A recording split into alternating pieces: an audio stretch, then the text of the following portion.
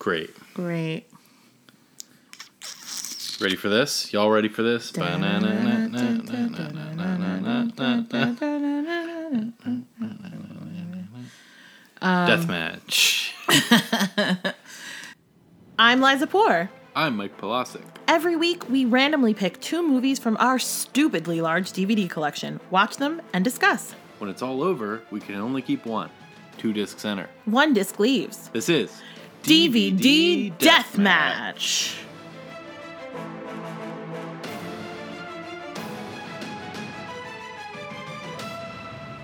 Hello! Hi. Oh, that was a beautiful, beautiful little joint. Hello, I love that. Hello. Hello. Wow, we suck. Hey, let's be clear. I suck.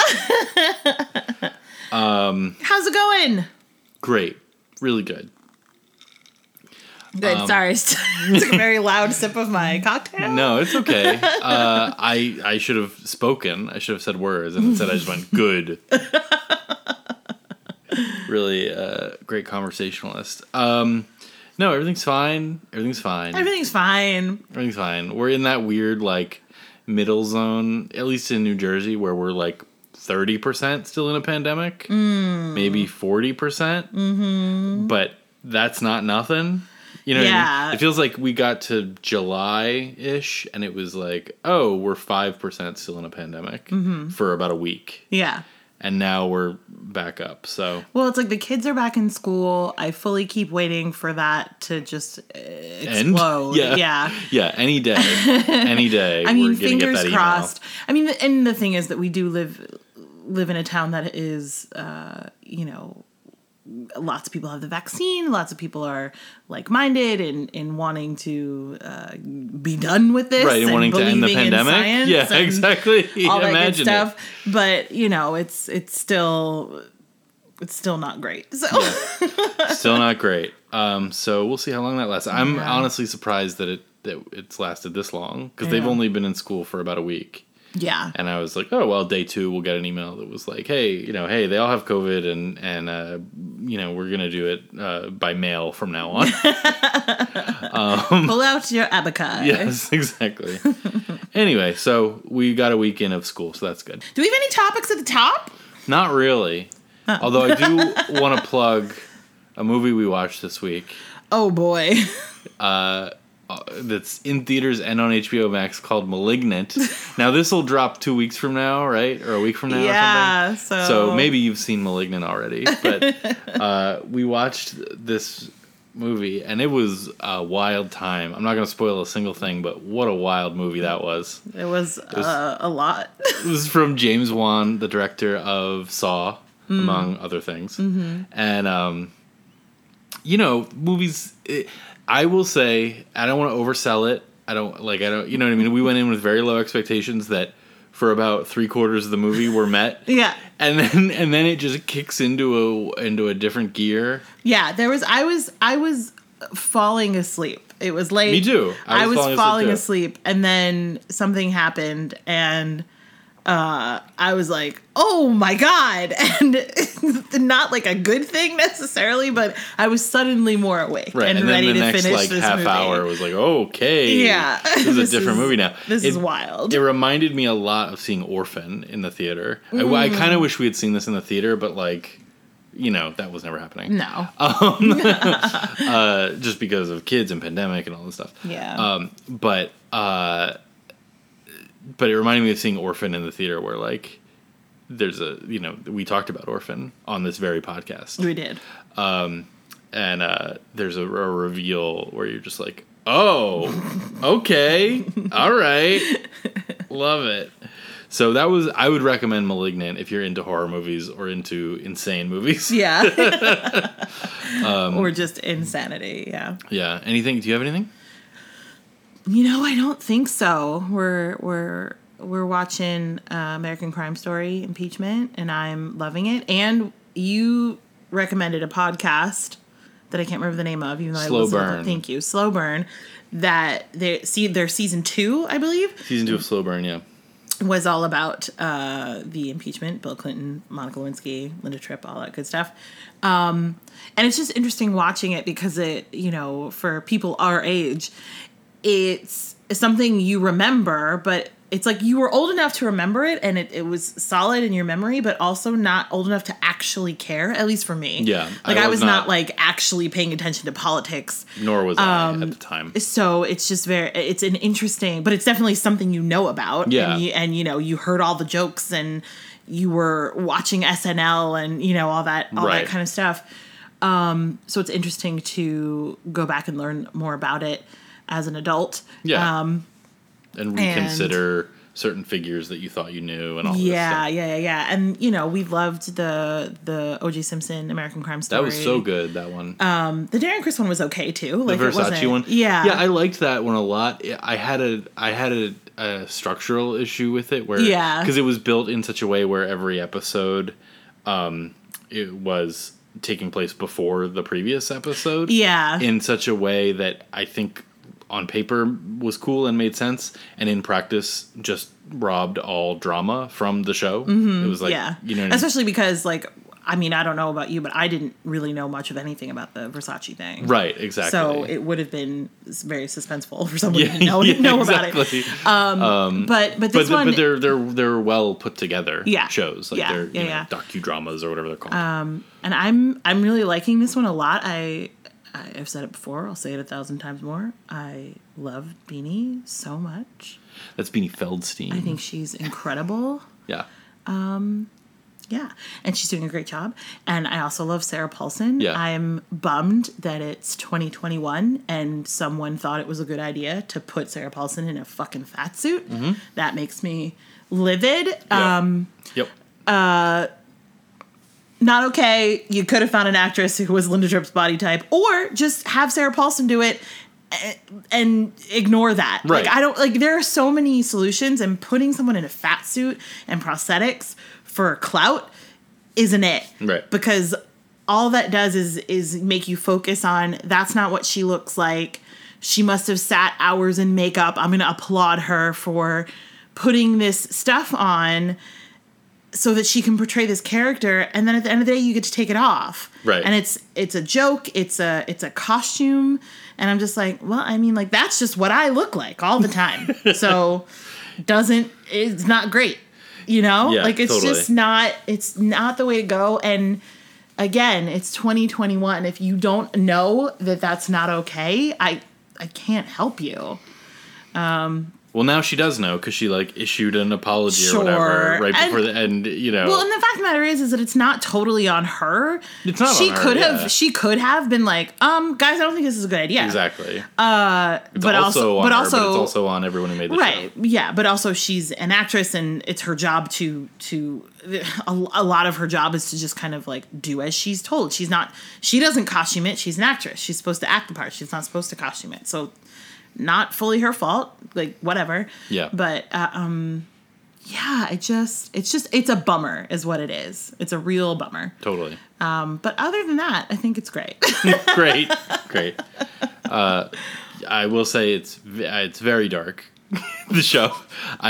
Not thematically, visually. No, it's also thematically, but I'm talking about, I cannot fucking see. They'll be in a room where, I'm counting on screen. I'm like, there's 7 lamps on in this room, and I cannot see what's happening because it's just how you always point out when a shot is clearly day for night. Oh yeah, you know what I mean? Is that something you love about me, or I love everything? Do we about need to you. go to therapy? No, I love everything about you. Because. But that just makes me laugh when it's very clearly the daytime. And you know what is funny about that? Not to derail what you were saying, but what's very funny about that is that is not something I ever thought about. You pointed it out to me at some point. And I was like, wait, that's a thing that they do? It had not occurred to me that they would shoot something during the day and just make it darker and pretend that it was nighttime. And I was like, holy shit. So it's your fault is what I'm saying. Well, I'm reaping what I've sown.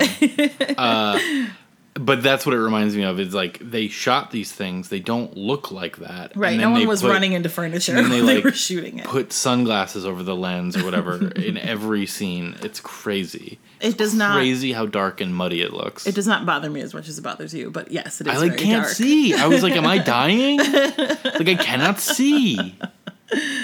Oh man. Anyway, I gotta cool it. All right. Hey, guess what? What? This week? What about this week? What about this week? We watched 2 movies. Oh my god. We did. This week we watched The Nanny Diaries from 2007 and The Graduate from 1967. Wow. Separated by 40 years, and that's it. Great. 2 movies though, we obviously picked these movies at random. We did. And it feels like every week there's some strong connection, and this week it's like these are 2 movies about college graduates finding their way. Yeah. You know what I mean? Like the Nanny Diaries is all about like, we'll get into it, as we always say, we'll get into it. But like so much of this is about like, she went to college and she's a nanny? A nanny? Anyway, and then The Graduate is obviously about, what's it called? A graduate. Graduate, yes. And so, anyway, so that's a strong connection. It is. Let's start with The Nanny Diaries, shall we? All right. Nanny Diaries from 2007, directed by Sherry Springer Berman and Robert Pulcini. Okay, offensive. Lady director. Yes, thank you. Our IMDb summary is: a college graduate goes to work as a nanny for a rich New York family. Ensconced in their home, she has to juggle their dysfunction, a new romance, and the spoiled brat in her charge. Wow.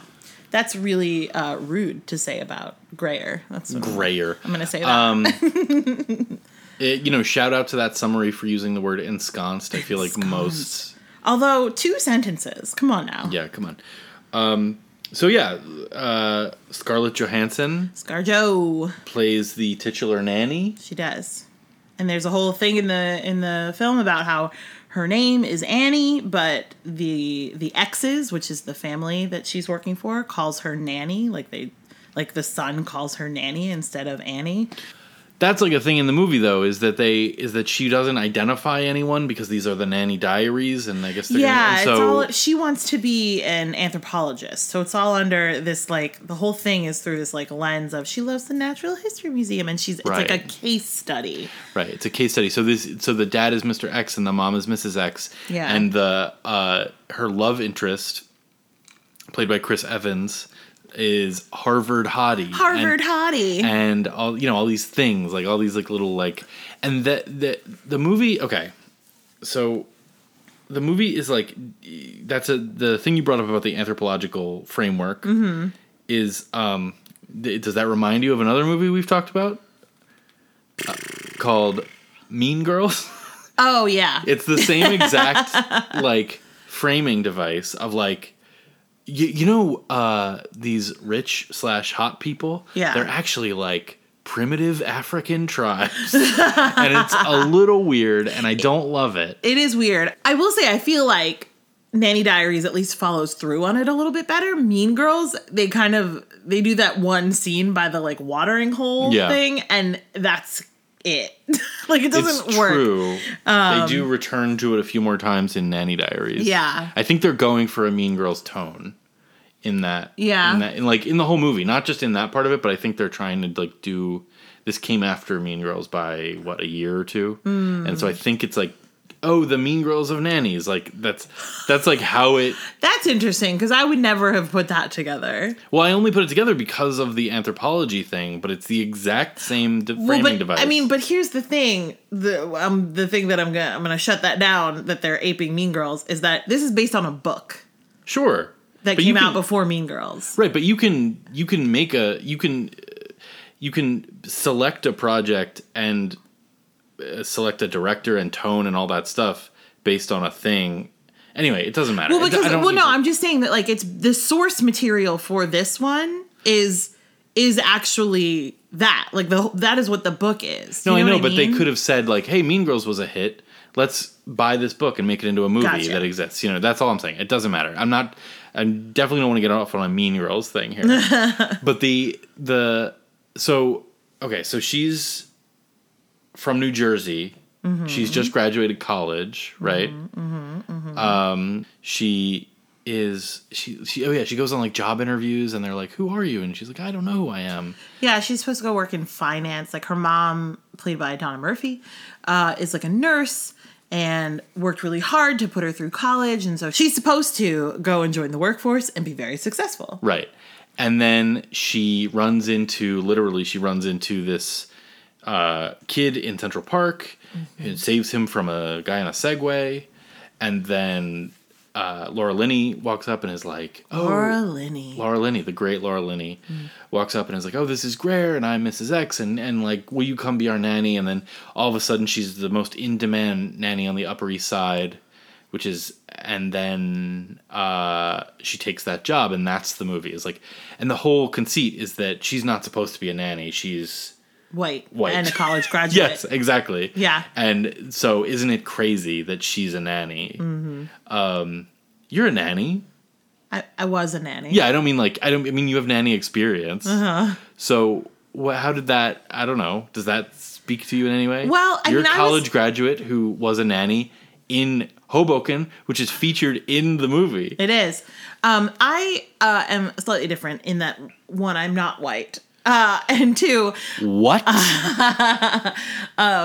And I was not on the Upper East Side nannying. Upper West Side? Upper East Side? I think Upper East Side, but Hoboken moms had their own thing. For sure. And all that being said, I read this book when I was a nanny, and it very much spoke to me. Yeah.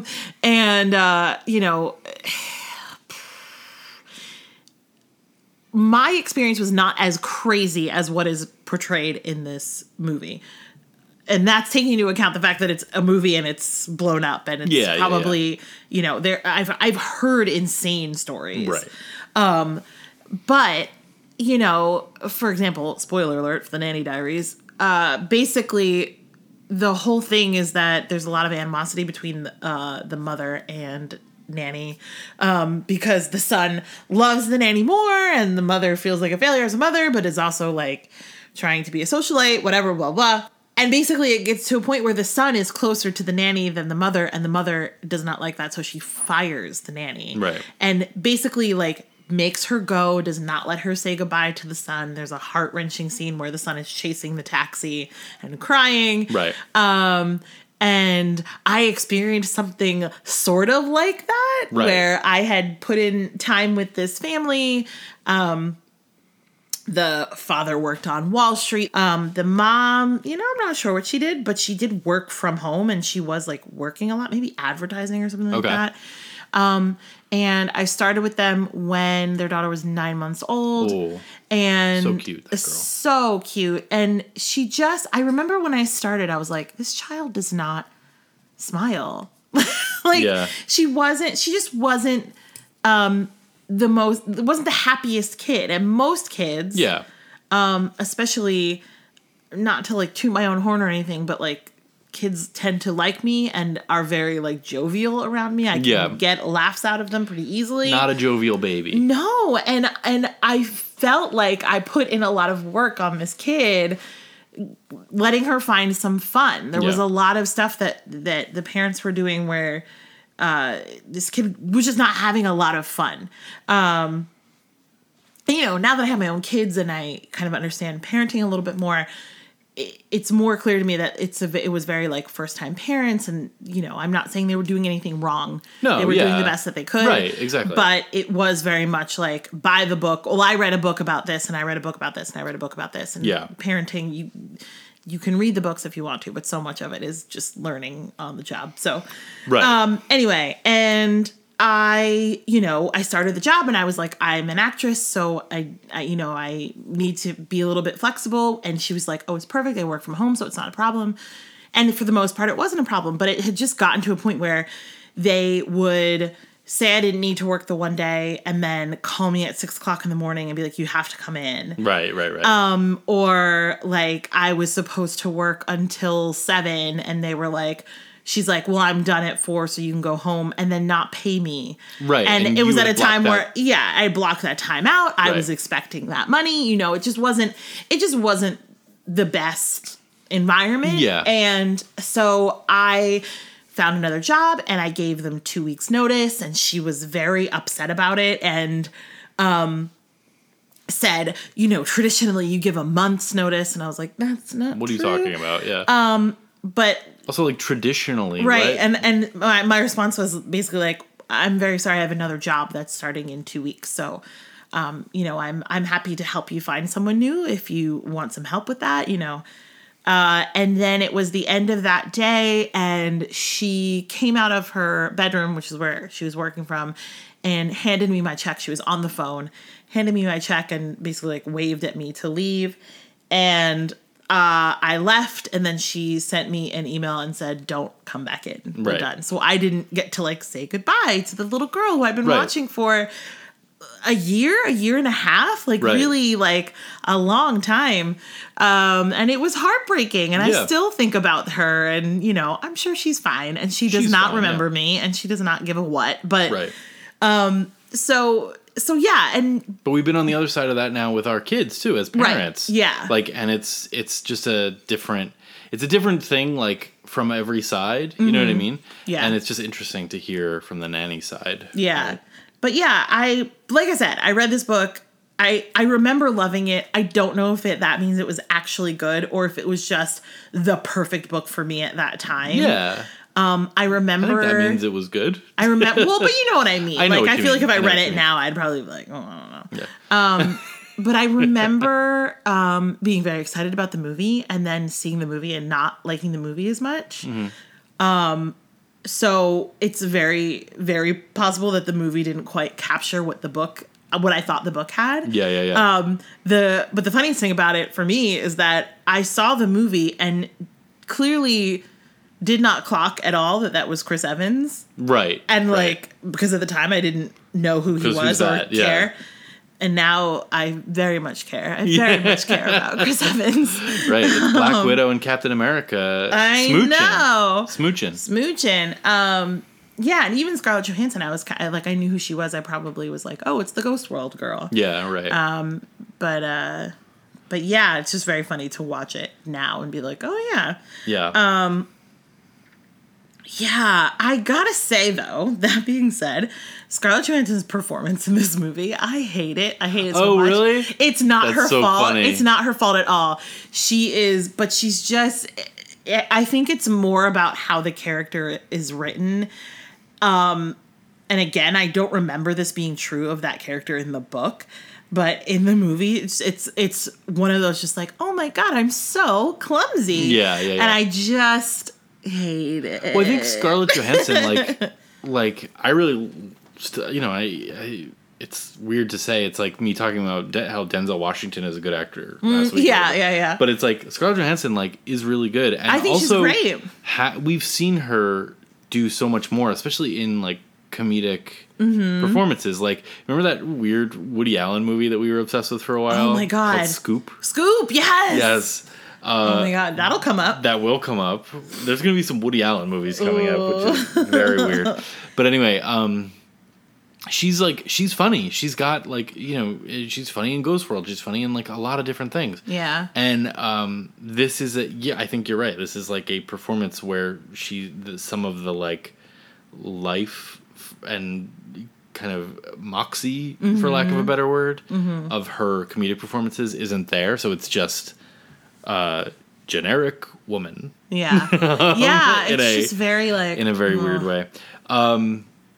There's just a lot of kind of mid-2000s romantic comedy stuff happening in this. Like, there's Alicia Keys as the black friend in a very, like, the black friend kind of role. Although, I gotta say, she's doing a great job. She's great, yeah. Like, she's great. Like, I was watching, I was like, she's actually incredible. I'm mad that she doesn't have more to do, both because it's this trope, this awful trope thing of the black friend who's there to do nothing but be a support person for the white lead, but also because she's doing a really good job, and I want you to have given her more to do. Right. There's, like, some jokes about the gay roommate who's played by Nate Cordry, who's, I guess, as Alicia Keys' roommate. Yes. And is gay, and in one scene has to play straight because Donna Murphy's coming to visit, and Scarlett Johansson's trying to convince her mom that this is her apartment because she doesn't want her to know that she's a nanny. Yeah, she's lied to her mom about being a nanny. Yeah. Which, so there's like that stuff feels weirdly dated, and there's just like all that weird kind of mid-2000s stuff roiling around. And also, I think the again, back to that like anthropological framework with the like, there's a lot of, tableaus in the Natural History Museum that then but like come alive into scenes on the Upper East Side and stuff like that, and weird sequences of Scarlett Johansson with an umbrella, which I guess is a Mary Poppins reference. Yeah. Kind of floating around. It's like they're trying things. Mm-hmm. They're like really trying to like elevate this material. Mm-hmm.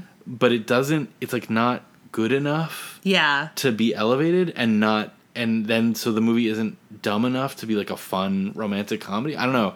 It exists in this weird middle zone where it's just nothing to me personally. Yeah. Well, especially because you've got such a great cast. Like we said, Scarlett Johansson. I think Chris Evans is a lovely actor and like could have been really great. But again, they didn't give him much to do. Yeah. Laura Linney, who is incredible. Right. And the father, who's played by Paul Giamatti. Right.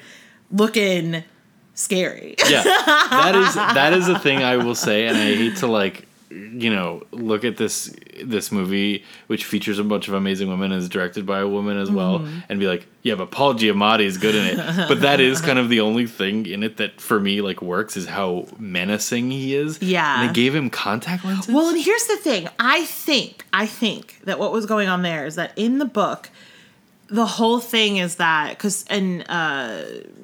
Nanny/Annie has a whole rant about this, about how these basically hot young men grow up to be these Wall Street super rich fathers who, quote, let their bodies go. Right.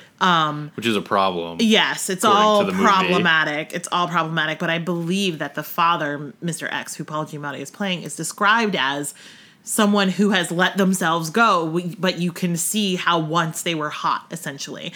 And very specifically describes bright blue eyes and the remnants of blonde hair. So that's Paul weird. Giamatti has this like peach fuzz on his head. Though, yeah. And it's not red. They bleached it. Okay. But it doesn't look good. And he looks insane with the blue contacts. So weird. It's crazy. So I think that's what they were going for, and it was just like a misfire, and they did not catch it in time. I don't know.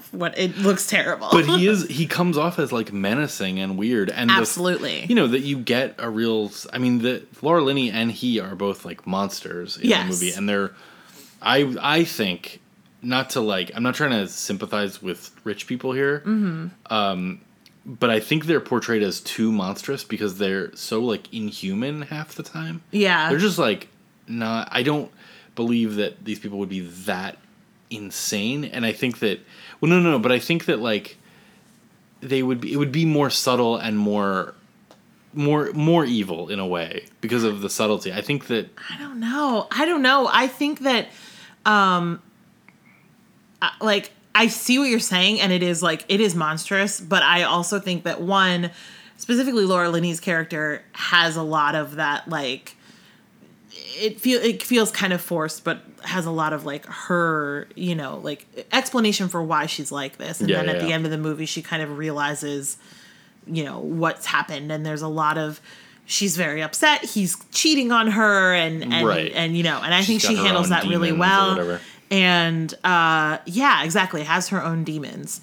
But I think that, I think there's a point at which there's a number, like an amount of money that you get, and all common sense goes out of your brain. Do you know what I mean? Yeah, and I think that's what we're seeing here, is that kind of rich person, where just like they think they can speak to whoever, however they want, and like that's what I see when I see that. It is monstrous, but I don't think it's over the top. Well, the scene where she's trying to like woo Scarlett Johansson to come work for her, and there's all that like, oh, we summer here and we do this, and oh, like that kind of stuff. I thought worked really well as just those kind of subtle like digs and weird out of touch moments, things like that. And then by the end, they were, I don't know, for me they were just so monstrous. I was like I don't know, it's like murder these people. That's fine.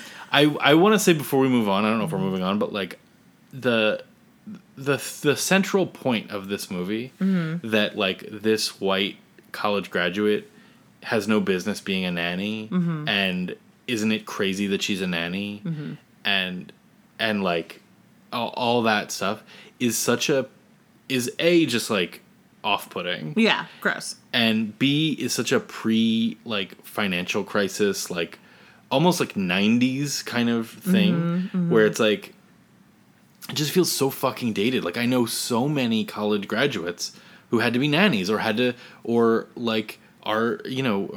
waiting tables or whatever it was. Like, right. Some job that this movie and this script and maybe the book, I don't know, like, thinks is beneath this character. And I get what the way they justify it, which is the mother is working class and worked so hard and doesn't want this for her daughter and all this stuff. But it's like, well, guess what? That's what, like, most millennials and under have to deal with because of the world that people have inherited. Like, you know what I mean? Yeah, and I think it probably was written in the late 90s, if I had to guess. If the movie of it is 2007. Right.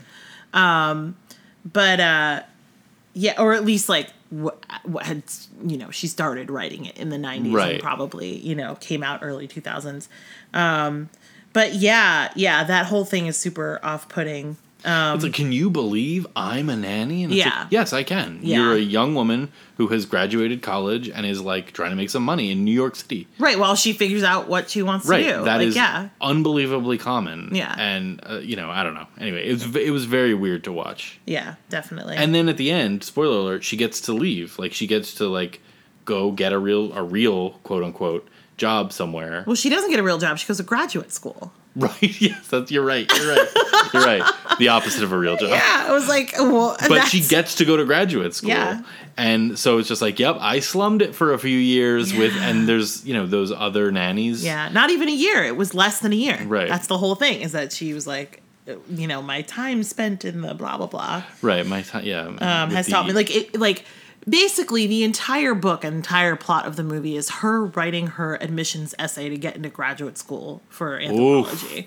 And it's like, yikers. I'm sorry to just shit on the Nanny Diaries. No, it's okay. It's not 45 great. 45 minutes. It's not great. My last point I want to make. Donna Murphy, giving her fucking all to that New Jersey accent. Putting it all in there. It's great. She really is. So... talking about the DVD for a second. Yeah.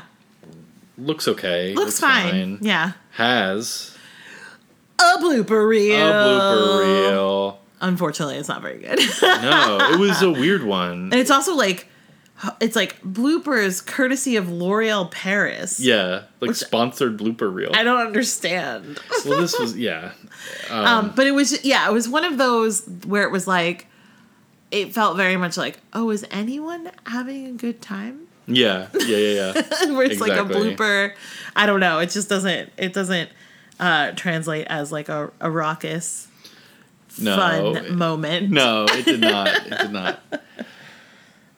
It is amazing to see Laura Linney mess up, though.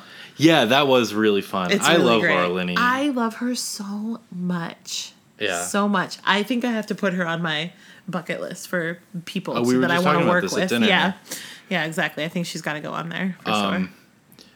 Yeah, she's so great. I mean, the cast, like, it's Scarlett Johansson, Laura Linney, Paul Giamatti, Alicia Keys is great. Like, Chris Evans. The kid who plays the little boy is so good. Yeah. Is so good. He's clearly an actor, like he's clearly acting, but he doesn't come across as like a kid actor. And there are so many really beautiful moments of him being so natural with it that he's great. He's great. I think he's perfect. Yeah. I agree. Yeah. All right. Is it available? You can, if you have Starz streaming, you can watch it there. You can watch it on IMDb TV. All right, get on it. Yeah. So it's you can find the Nanny Diaries if after we just shit on it for an hour, you're like, you just really feel like I gotta check it out. I gotta check this thing out. Great. Amazing. Hey. Got a question for you. What is it? What's the connection? Well, we got several connections. So Scarlett Johansson. I was going to say, Scarlett Johansson, that feels like a pretty solid. Yeah. She and Dustin Hoffman of The Graduate were in Chef together, which is the Jon Favreau movie about a chef. Great. Paul Giamatti and Jon Favreau were also in... No, sorry, Paul Giamatti and Dustin Hoffman. I was like, Jon Favreau, get out of here. The Graduate. He's not. Little baby Jon Favreau. Paul Giamatti and Dustin Hoffman were also in a movie called Confidence, which is like a con man movie with Edward Burns at some point. Okay. Look, I didn't say these were going to be great connections. No, Dreyfus connection? Come on, that would have been great. There might be. I didn't look that one up. The real connection here is the Graduate thing, that they're both about these college graduates searching for themselves, and that also the real connection is that both these movies are kind of intolerable. Spoiler for how we're feeling. Our next movie is The Graduate from 1967, directed by Mike Nichols. Heard of him? No big deal. IMDb summary is a disillusioned college graduate finds himself torn between his older lover and her daughter. Yeah, so Dustin Hoffman plays the titular graduate, Ben, and he's... The movie let's start by saying this is an iconic movie. The definition of iconic. Yes. So many, I don't remember the first time I saw it. It feels like it was just burned in my brain. I remember the first time I saw it. It was early this week. I had never seen The Graduate. So this was my first viewing. And I knew very little about it in general. I knew, what it was. I knew that it was like, are you trying to seduce me, Mrs. Robinson? Right. I knew Simon and Garfunkel. You knew them even better after you watched it, because man, oh man. Boy. This movie, I feel like I don't remember. I just remember, it's always been there. And especially, I do actually really remember going to film school and having the, our screenwriting teacher being teaching a whole, assigning this and, we're going to watch it, and it's a perfect encapsulation of character and all this stuff. What? Well, and, this is according to, when I learned... I have questions about your film school. This was the perfect film script. This my God. Was the one you hold up as... That is so funny to me, because I find, the first thing that I have that's of any substance... Right? First note that I have that's of any substance is, this is so weirdly written because you come into the first scene, are you trying to seduce me, Mrs. Robinson scene, and it's like, I guess these two have a past. It's written as if they have a past. It's written as if this is not the first time that she has tried to seduce him. Oh, but I don't weird. know if that's true. Exactly. I never got that. I never got that. Just the way, maybe it's the acting and not how it's written, but it feels like how it's written. This scene feels out of nowhere unless they have history. Oh, okay. Their past is just that, that's his parents' friend. Right. You know what I mean? And so she has known him forever and all this. Anyway, that's interesting. I had never considered that or anything like that. Mm-hmm. And it's interesting, especially hearing this is the first time you've seen the movie. You know right. What I mean? This felt like the first time I had seen it okay. My history with The Graduate is having seen it in high school or whatever, been like, oh, this is a great movie, I guess. And then this is what movies are. Right, and thinking it was good. I'm not pretending I didn't. And then seeing it a lot in film school and then being like, this is the perfect movie. Mm-hmm. And then not really watching it since then. I don't really remember buying it, although we have it in the collection clearly. Right. And then watching it now and being like, I don't like this. I don't think this is good. I don't think this is good. And there's a lot of reasons. I mean, so you always look up the trivia and stuff. I do. Did you see? I have a thing in my brain that I am not sure is true.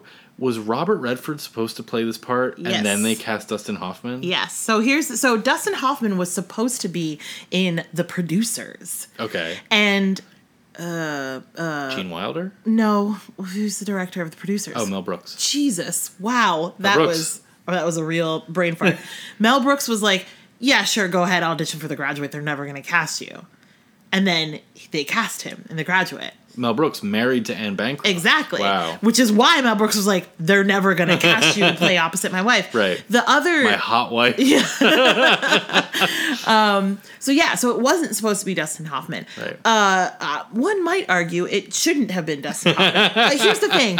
I am a fan of Dustin Hoffman. My first memory of him is Tootsie. You've got Outbreak, classics for me, like Hook, you love Hook. I love Hook. Are you kidding me? I think he's great. Yeah. In this, I think it all comes from the fact. So all of a bunch of the trivia that I read was like about their ages, which was very funny because another one of the first things I wrote was like, he looks 30? How old is he supposed to be? He's supposed to be 20. He's supposed to be 20. He turns 21 in the movie. That's why he gets the scuba suit. Yeah, so he's supposed to be 20. He's actually 30 when he's in this. He's 30 years old. Well, Anne Bancroft is 36. I know, exactly. Sorry, she's I didn't mean 6 years older than he is. And literally the trivia is like, she's only 6 years older than he is, but she smoked and drank so much that she looked older. No, she doesn't. And I was like, are you fucking kidding me? This is some bullshit. This is some sexist bullshit. It is. But the discovery that he was actually 30 was very funny because I looked at it, so I was like, it's like, he looks 30, but that could just be because 60s. Like I wrote, I was like, he looks 30, but that could just be because this was shot in the 60s or whatever. And then we've got like 5 notes and then a note that says, lol, he was 30. I looked up his birth date, ready to do math, and it's just 1937. Wow. Dustin Hoffman ran so... Wait, how does the expression go? Dustin Hoffman walked so Ben Platt could run? Is that the expression? Yes. Jesus Christ. So and then it's also like Bancroft is only like 8 years older than her daughter. Catherine Ross, Yeah. So yikes. But like aside from all that, which I think is important, I do think it's important that you like, you know, I mean, I joked about it, but like Ben Platt is running into that right now, where everyone is just seeing the previews for Dear Evan Hansen and going like, I don't believe this. And that's very important. Yeah. That you believe the thing you're watching. Yes. So I do think it's important. But aside from that, this was the first time watching it where I was like, Dustin Hoffman is like annoying in this. Like not Dustin Hoffman, the character is annoying. Yes. And it's such a broad performance. Like it's so like 60s comedy. Yeah. You know what I mean? Yes. In a weird way. Yes. And that just didn't hit for me at all this time. And you know, I looked some stuff up and like there was a thing where Roger Ebert called this character an insufferable creep, and I was like, yeah, he is 100%. Yeah. And the movie also just plays, and I think this is because it was kind of forced down my throat as a good movie, and you know what I mean. And now looking at it, I'm like, I don't think it is. I mean, it, you know, whatever. It has good stuff about it, but like, but that watching it this time, I'm like, this is such like boomer shit. You know what I mean? Of like, and it's the same as the Nanny Diaries. It's like, I graduated, I have no problems. Like, climate change, who is she? Right. And like, who is she? Just being like, all this stuff, and then being like, but I'm sad. I'm so and it's like, I get it, man. I'm sad. We're all sad. Get a job. But also climate change. Right, exactly. Yeah, it just is not... like you said, it's very broad. It's very... I definitely laughed a fair amount. Yeah. But not at things that I think were meant to be laughed at. Like, it was more about, like, this is absurd. What are you doing? Stuff. Right. I can't believe how like, the decisions Dustin Hoffman's making right now. Yes, the choices. And that Mike Nichols was like, yes, that's it. I don't know. The music in it is real weird.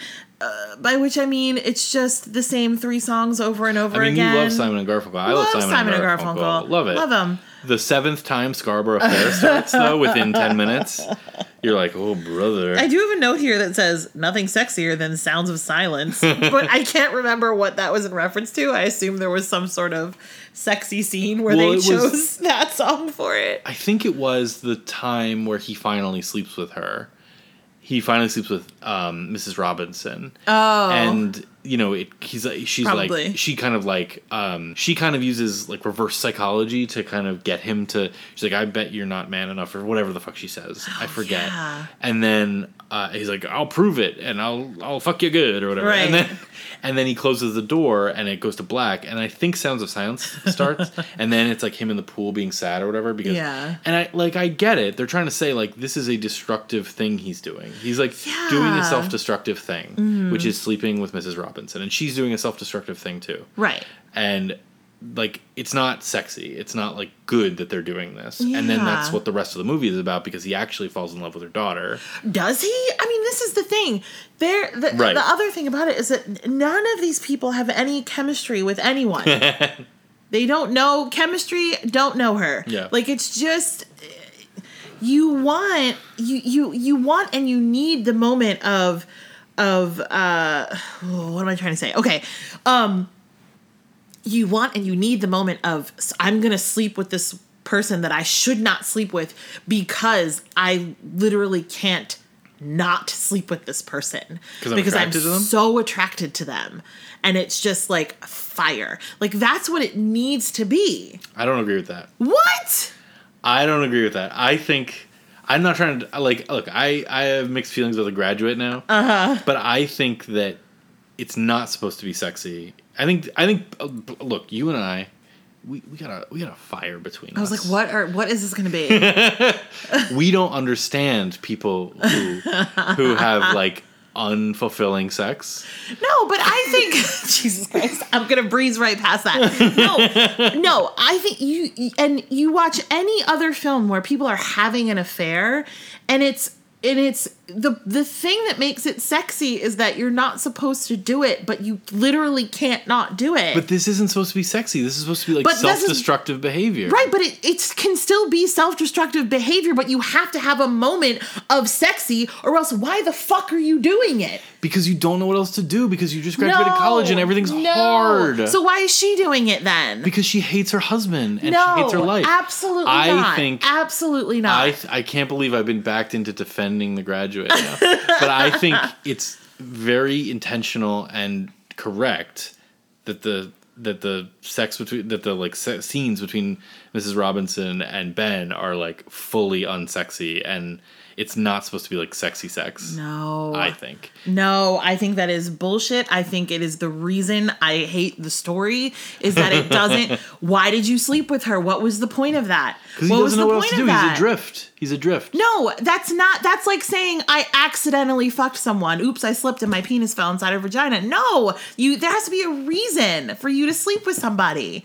And boredom is not a reason. I think I fully disagree. I think there's so many people out there right now who are sleeping with people that they're not that into because they're bored. Sure, but when we're talking about something where you're not supposed to do it, it's an older person, it's a younger person, you're married, whatever it is, there has to be a reason for you to choose that person. Well, I think we agree that that there's no chemistry between them and they don't really work. Yeah. I'm saying it's intentional, you're saying it's not, but I think that we agree that that's what's going on here. Yeah. You know? And I think that, he's just, here's the thing. Mm-hmm. Is that, like, watching it now, and I think I said this earlier when it was like, oh, it's like felt like forced down my throat as a good movie and whatever, is that, like, I feel like my generation has, like, I don't need to take some other generation's defining movie and, like, make it my own. Yeah. Because that's what it feels like. It feels like a very generational movie. Mm-hmm. Like, this is the the boomers, like our parents. Yeah. The 60s. This is their generational movie of, like, ennui and sadness and whatever. And I'm like, like, I have Rushmore. Like, I don't need The Graduate also. You know what I mean? Yeah. Is how I feel about The Graduate watching it this time. I wonder if my mom has seen it / how she feels about it. The Graduate? Yeah. I don't know, because your parents have the movie takes are always unexpected. You know what I mean? Yeah. Like, I turn the page of my notes, and at the top it says in all caps, "Are you going to Scarborough Fair?" Because again, it happens 7 times. So many times. I was very like, especially this time, and I think I hate to be like the movie police and whatever. Oh, this guy's like. I don't know. Like, people are allowed to be icky and gross in movies. You know what I mean? Mm-hmm. Like a character being a disgusting creep, insufferable creep, as Roger Ebert said, doesn't mean that like the filmmakers are. You know what I mean? Like you're allowed to have bad things happen in fiction. Sure. That said, watching him harass this woman, harass the daughter. Once he falls in love with the daughter, and she finds out that he was sleeping with her mom. And she's like, "Get the fuck away from me! I'm gonna go back to Berkeley, and I'm gonna marry this other guy, marry random other guy." And he chases her and hunts her down and is harassing her on the bus and stuff. I was like, "Leave her the fuck alone, dude! Like, you fucked up. Like, you don't get to then like harass this woman." I don't know. It was very weird this time. You mentioned Richard Dreyfuss earlier. I did. He's got a little cameo in this. I believe it's his film debut. He says, "Should I call the cops? I'm going to call the cops." Yeah, exactly. Really sells it. He does a great job. Yeah. Yeah. Has there been a remake of The Graduate? No. Feels like, because here's the thing. I kind of love the concept. I love this concept of rich boy adrift, not knowing what to do, has sex with an older woman, falls in love with daughter. Because there's a whole thing with then the mom too saying, "You're not allowed to take my daughter out on a date." Right.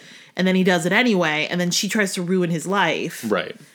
And he relentlessly pursues the daughter. Right. But I think that's an interesting, like, in the right hands and in the right like actors and writer, it could have been very cool. I don't know. It's just like, it feels like something that would translate. Yeah. Like, it is a generational film, but it feels like something that would translate.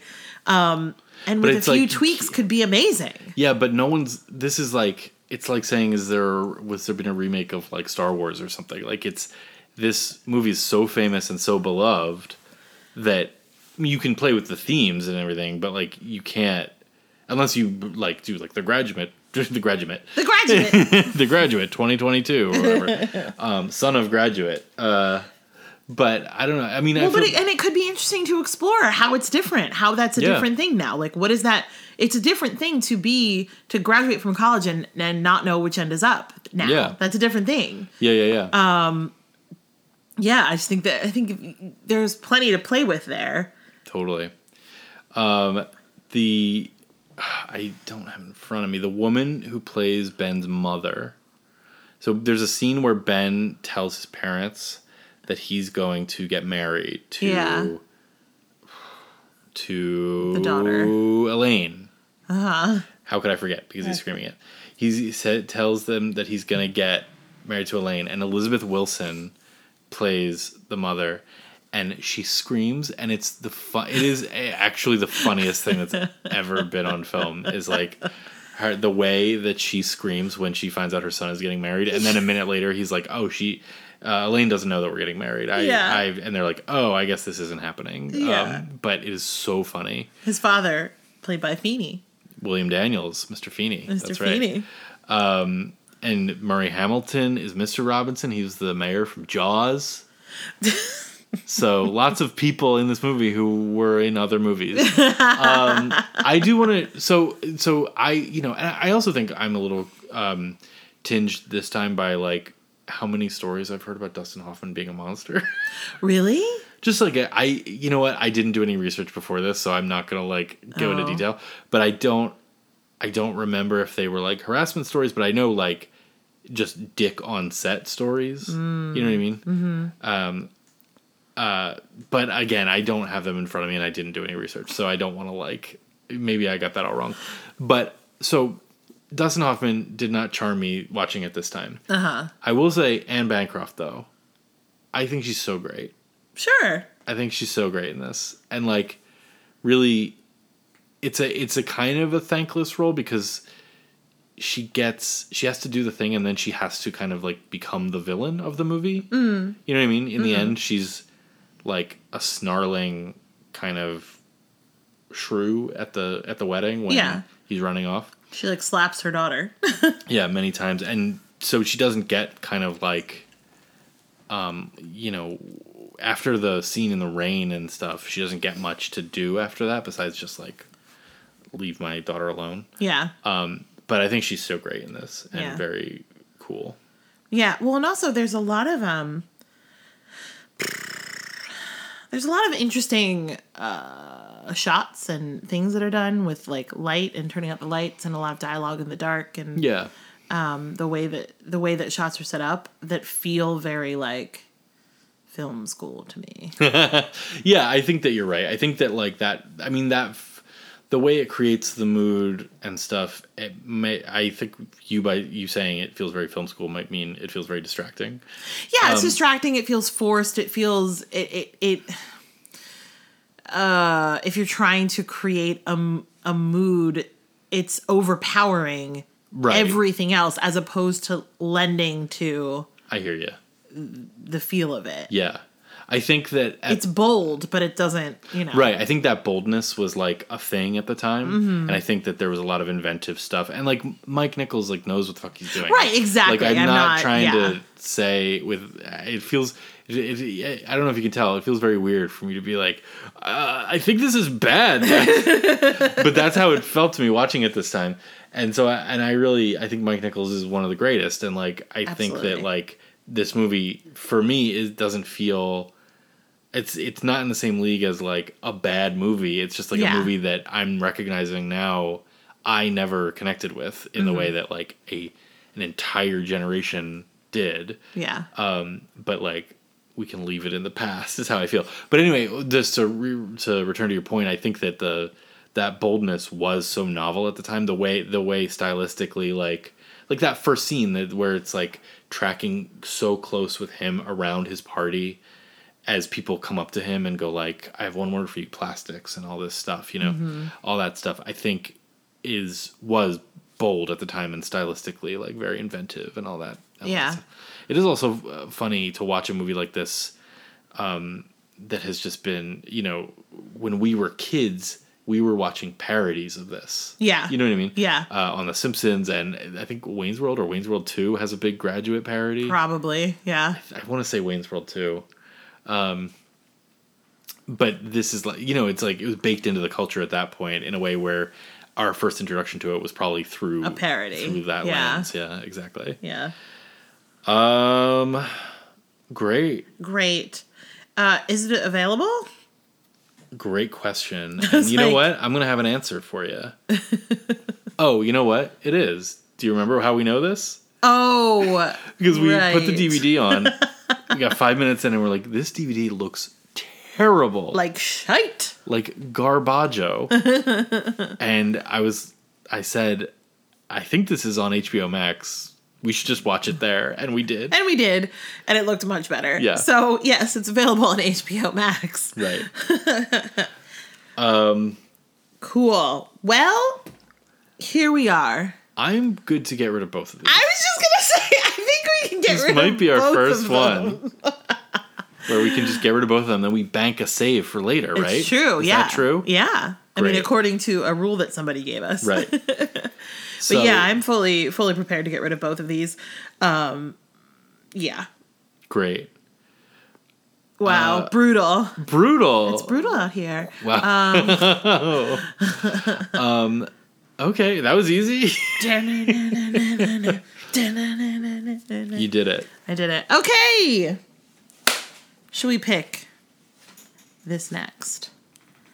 matchup. Yes, and so our next episode is going to be... yes! Shoot, we got to talk about that. So this episode is going to come out on September 30th, which means that the next episode comes out the first week in October. And everyone's been screaming for it, so we're just, we want to appeal to the masses. All we've heard since last October is, are you going to do spooky season again? Yeah, they're asking.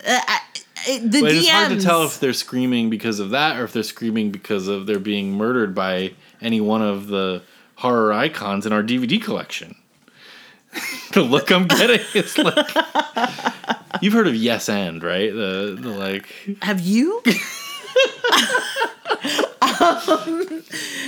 So we're going to do spooky season again, which means that we are culling down our list, our options, to just our horror thriller movies and doing 4 weeks? How many Thursdays are in October? 1, 2, 3, 4. 4 episodes of not but spooky movies. 4 episodes, 8 movies, 1 million screams. Jesus. All right. So we're going to pick our first spooky season matchup. How many are we picking from? Oh, no, try that again. How many? Oh, no.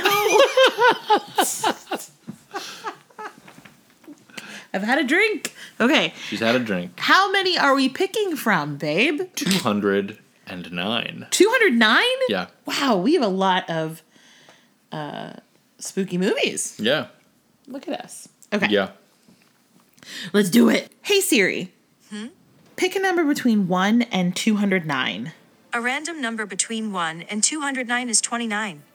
29 is from 2011, The Cabin in the Woods. Oh, snap. Good movie by a bad dude. Look, all dudes are bad. Oh, yeah. That's great. That's a Favy Faves. Haven't watched it in a while. Also, I think it's directed by, I want to say Drew Goddard. I don't know if he's good or bad, so might be a great dude. Well, that other dude is pretty bad. Yeah. You know what? Save it for next week. All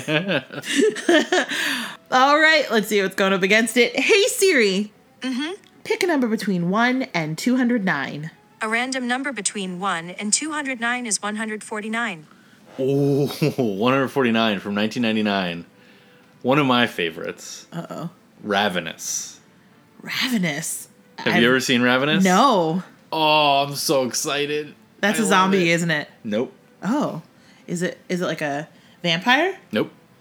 Is it a werewolf? Nope. Is it Do you know anything about it? Do you remember anything? Nothing? No. Oh, I'm so pumped. Okay. Is it actually scary or dumb scary? It's not dumb. I don't know if it's actually scary. Okay. I don't it's like a horror movie. Right. But I don't know that it's particularly frightening. But like Malignant was a horror movie. Yeah. But it's not.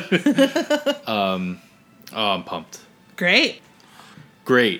That's a great matchup. Yeah. For the first spooky episode. Yeah. 2 kind of like not classics, but Cabin in the Woods is a favorite of mine, and Ravenous is a favorite of yours. So like, wow. And you know what? Marriage is about making it work. Oh, with different favorites. Guys, thank you so much for listening, especially if you got this far.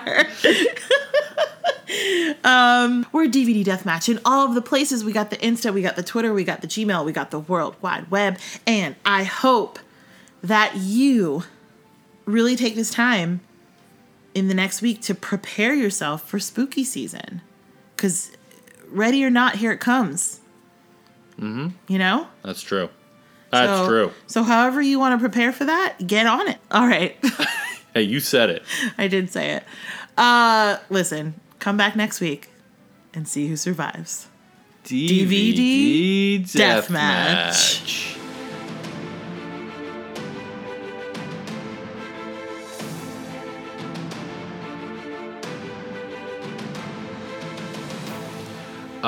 Yeah, so Dustin Hoffman. Hold on. I'm talking. Sorry, I got a bunch of ice in my mouth and I was like, well, I can't just hold this here. Okay.